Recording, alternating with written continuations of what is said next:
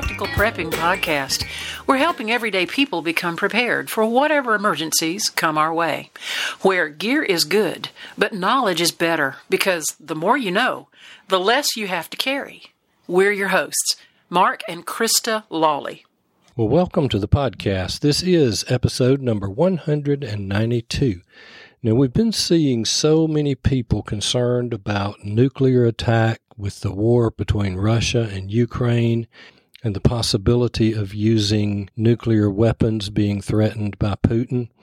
And what we're seeing is a lot of people that are just simply preparing for the end of the world type things or the societal changing SHTF. And we're overlooking the ordinary things that we need to be prepping for. So we've gone back to November the 9th of 2020 and pulled out episode number 7. That episode was entitled Falling into the Trap of Prepping for SHTF, but Overlooking the Ordinary. And we thought it was very timely.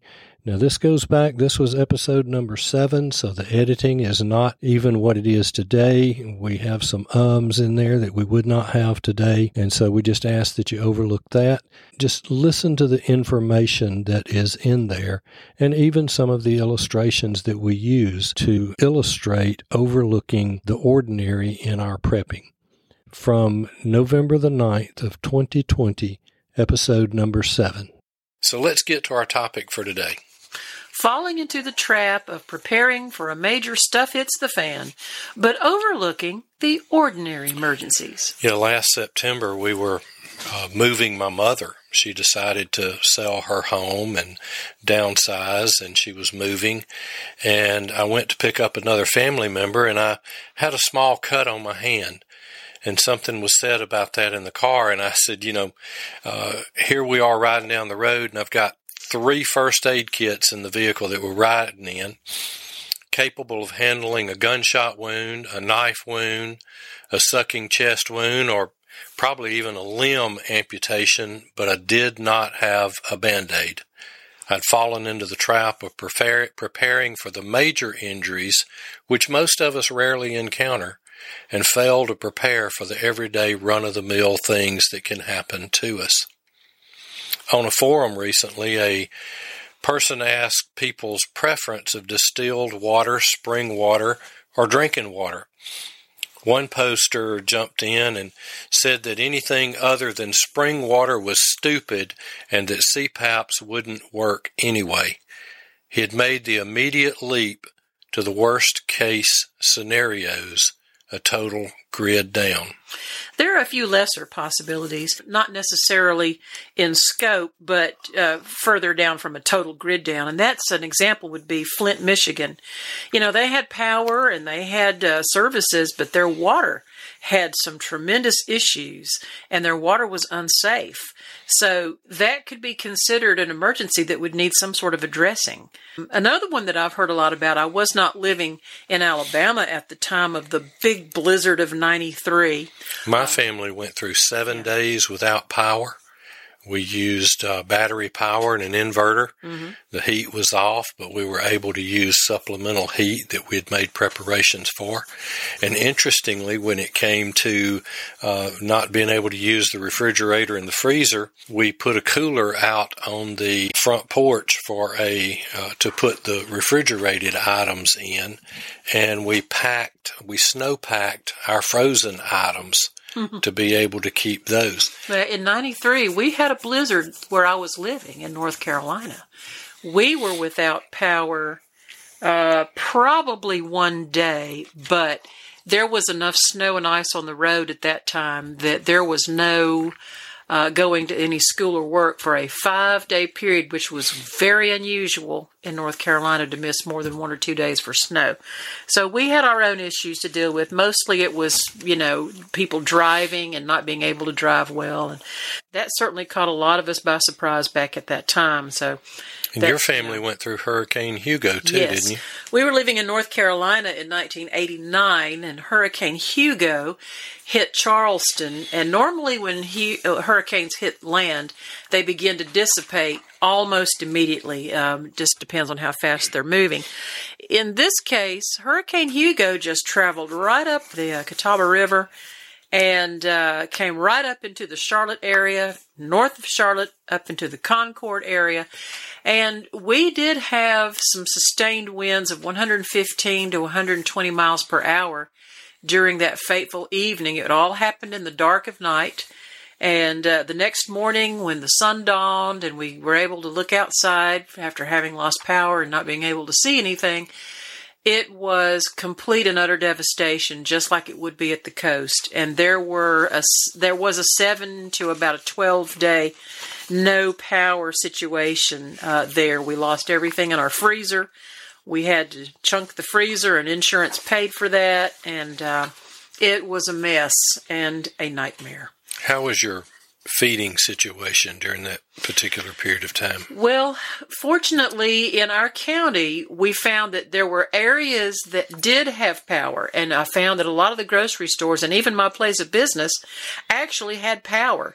So there was a way to get food. A lot of us had to either use large coolers, buy a lot of ice to keep things cool, or some people on certain areas of town never did lose their power. It was a mixed bag. So it wasn't usually a situation where the entire county was in need, but enough people were. We were finding that trucks of food were coming in by the hour at most of the grocery store outlets, and we were doing a lot of grilling. Before the meats were going bad out of the freezers, we were grilling out and we were sharing with our neighbors, and we were trying to get that taken care of, and it became creative. I remember it became a real creative. Everybody kind of jumped in and helped everybody else, and it actually brought out a lot of good in people, I found, and I learned a lot of good things from having that experience. You know, recently our country's gone through COVID lockdowns, and they may not be over. But everything was working. All the utilities are working, power, water, gas. But we were told it was dangerous to be out.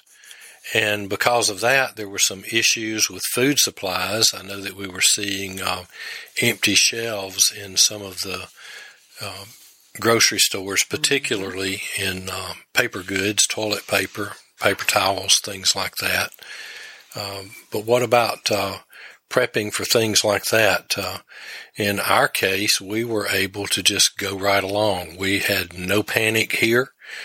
We had toilet tissue. We had food. We have everything that we needed, and we did not have to go out, at least for the first few weeks. After that, we went out and topped off a few things like fresh vegetables and meats, but otherwise we were in pretty good shape there. Another thing that folks need to prepare for, and these are not total grid down situations, but they are definitely SHTF, stuff hit the fan if it happens to you, and that is a job loss.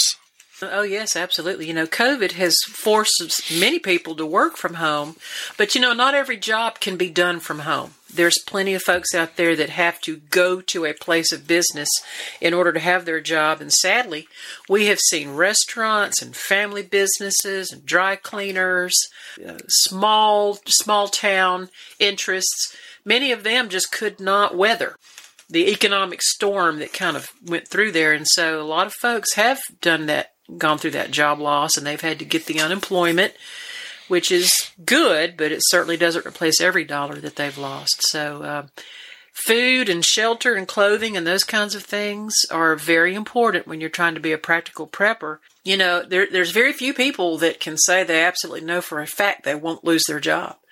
There's a lot of folks that never thought it would happen, and guess what? It happened. And some of those people receive no notice. When they go to work is right. When they find out. That some drove up to work, found a locked door, and the lights were off. Exactly. And you still have to eat. You still have to pay your bills. And in times like that, your food preps, they really relieve a lot of the pressure that comes from the concern about how am I going to feed the family. This paycheck this week is the last one that I'm going to have until I get a new job. So how am I going to feed the family? That's when it's time to break into the food preps and focus your energies on finding a new job, not worrying about where your next meal is coming from. Mm-hmm.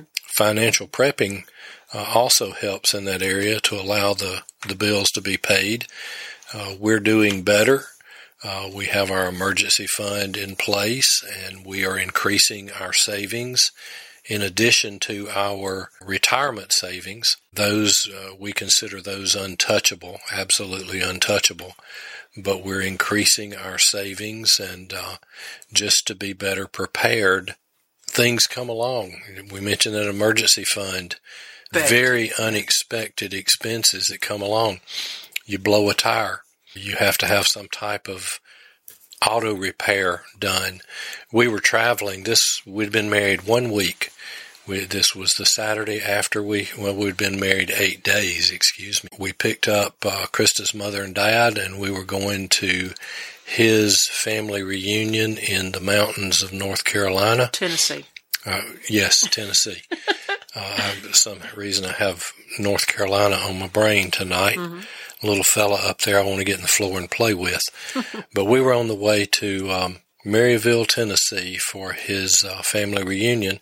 We stopped in Chattanooga and ate lunch at the Cracker Barrel. We came out, we got in the car, we started to drive. There was a pop. Left wheel wanted to go left, right wheel wanted to go right. We'd broken a tie rod. We were dead in the water. It required getting a tow truck and taking it to a shop and having that broken tie rod replaced.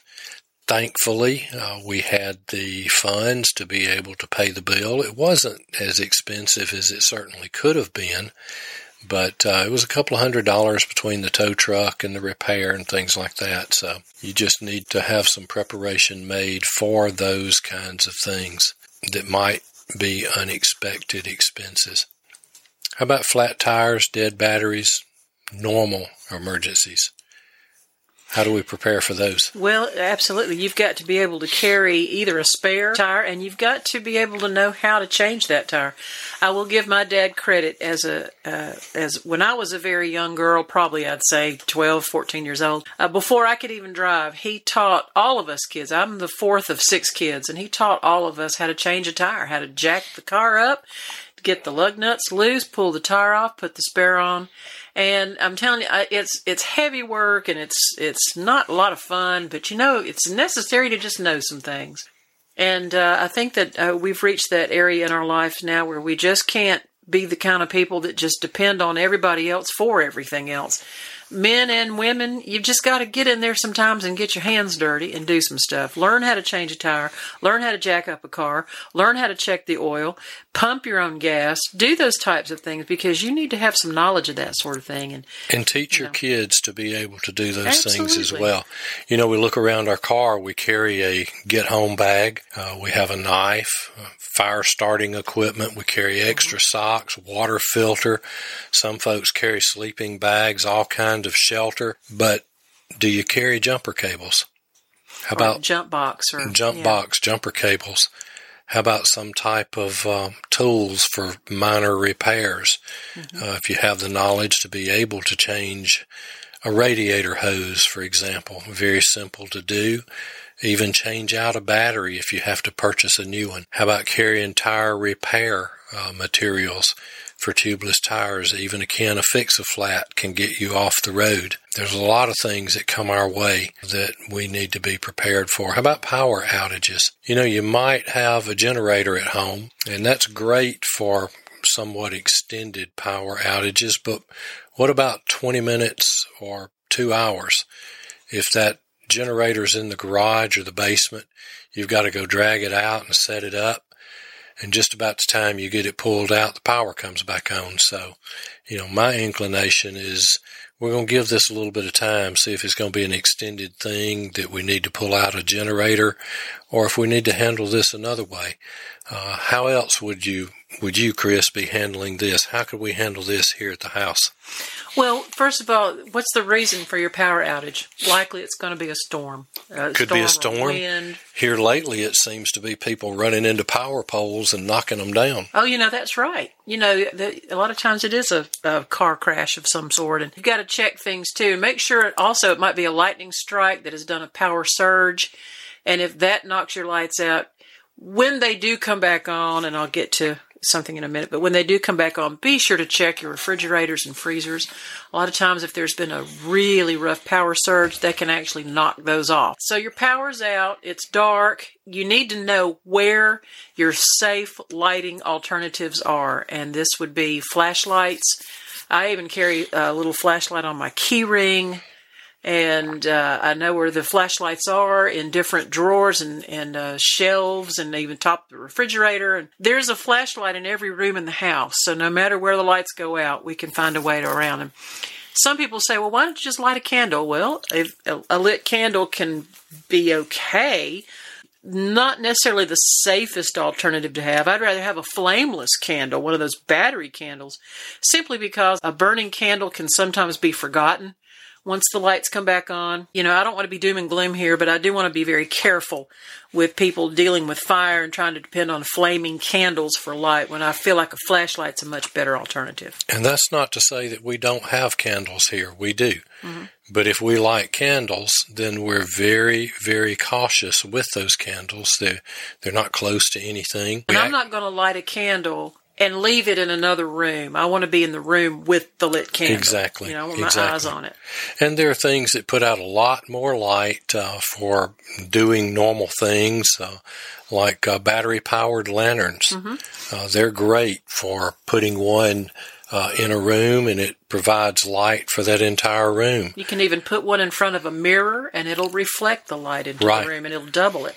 And if you're working, doing something, headlamps do a very good job. You're hands-free, able to put the light where you need it for that. Mm-hmm. So when we talk about power outages, you also need to have a way to charge your cell phone. These power bank batteries are good.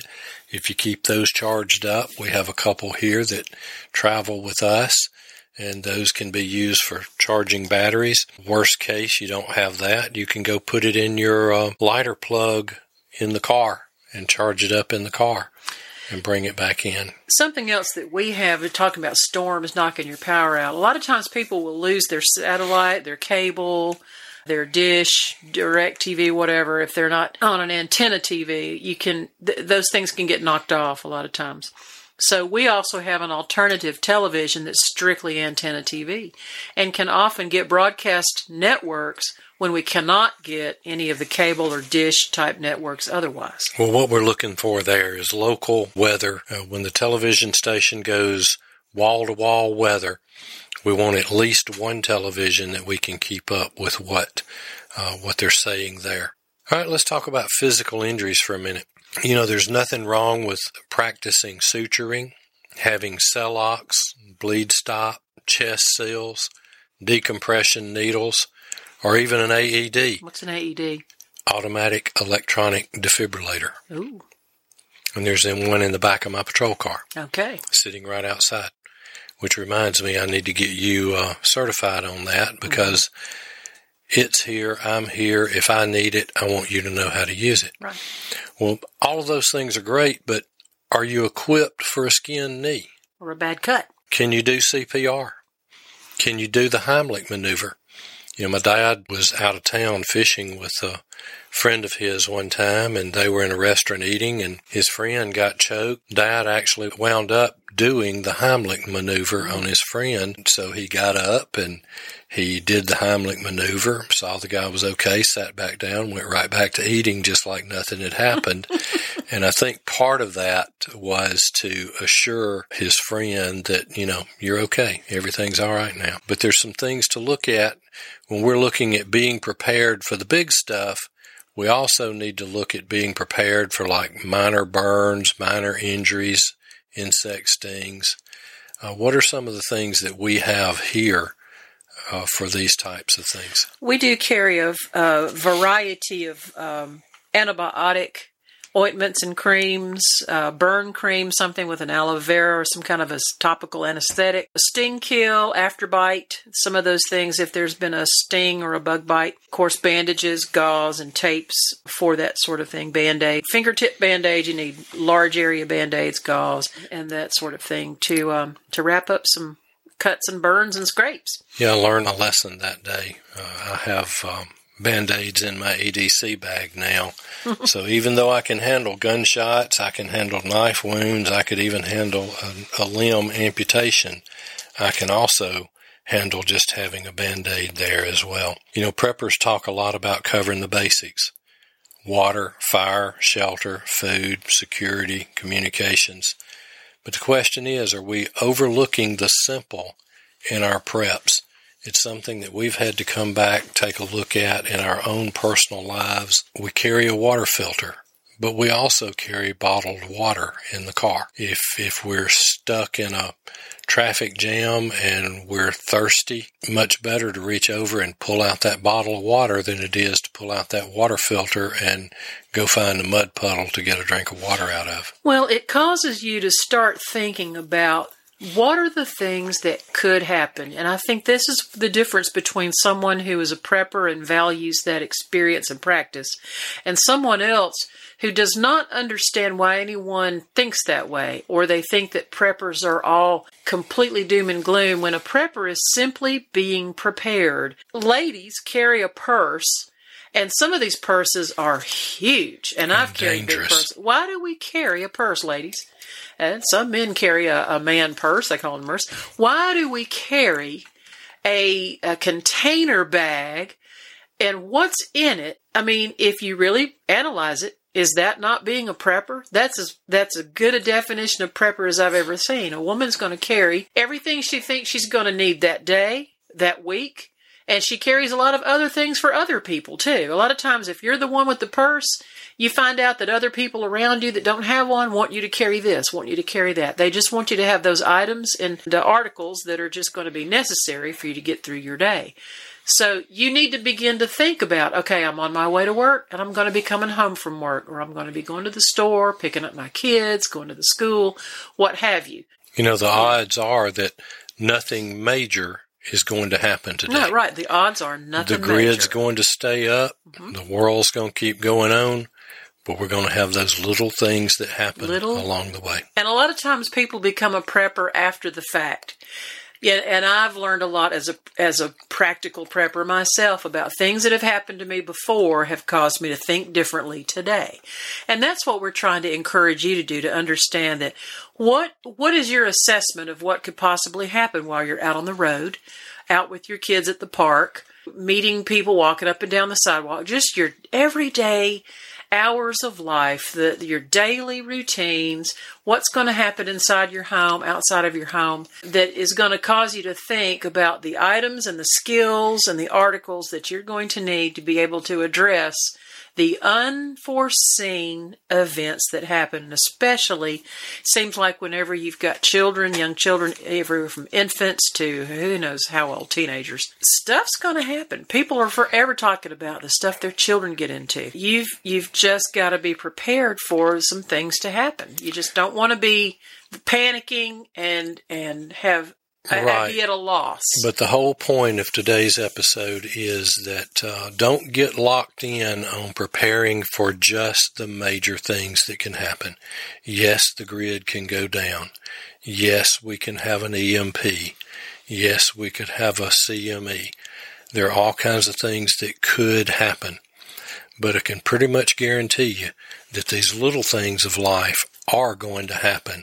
So we need to not overlook the simple things in our preps. Well, that's it for episode 7. We thank you for listening. Please leave us a 5-star review and subscribe to the podcast.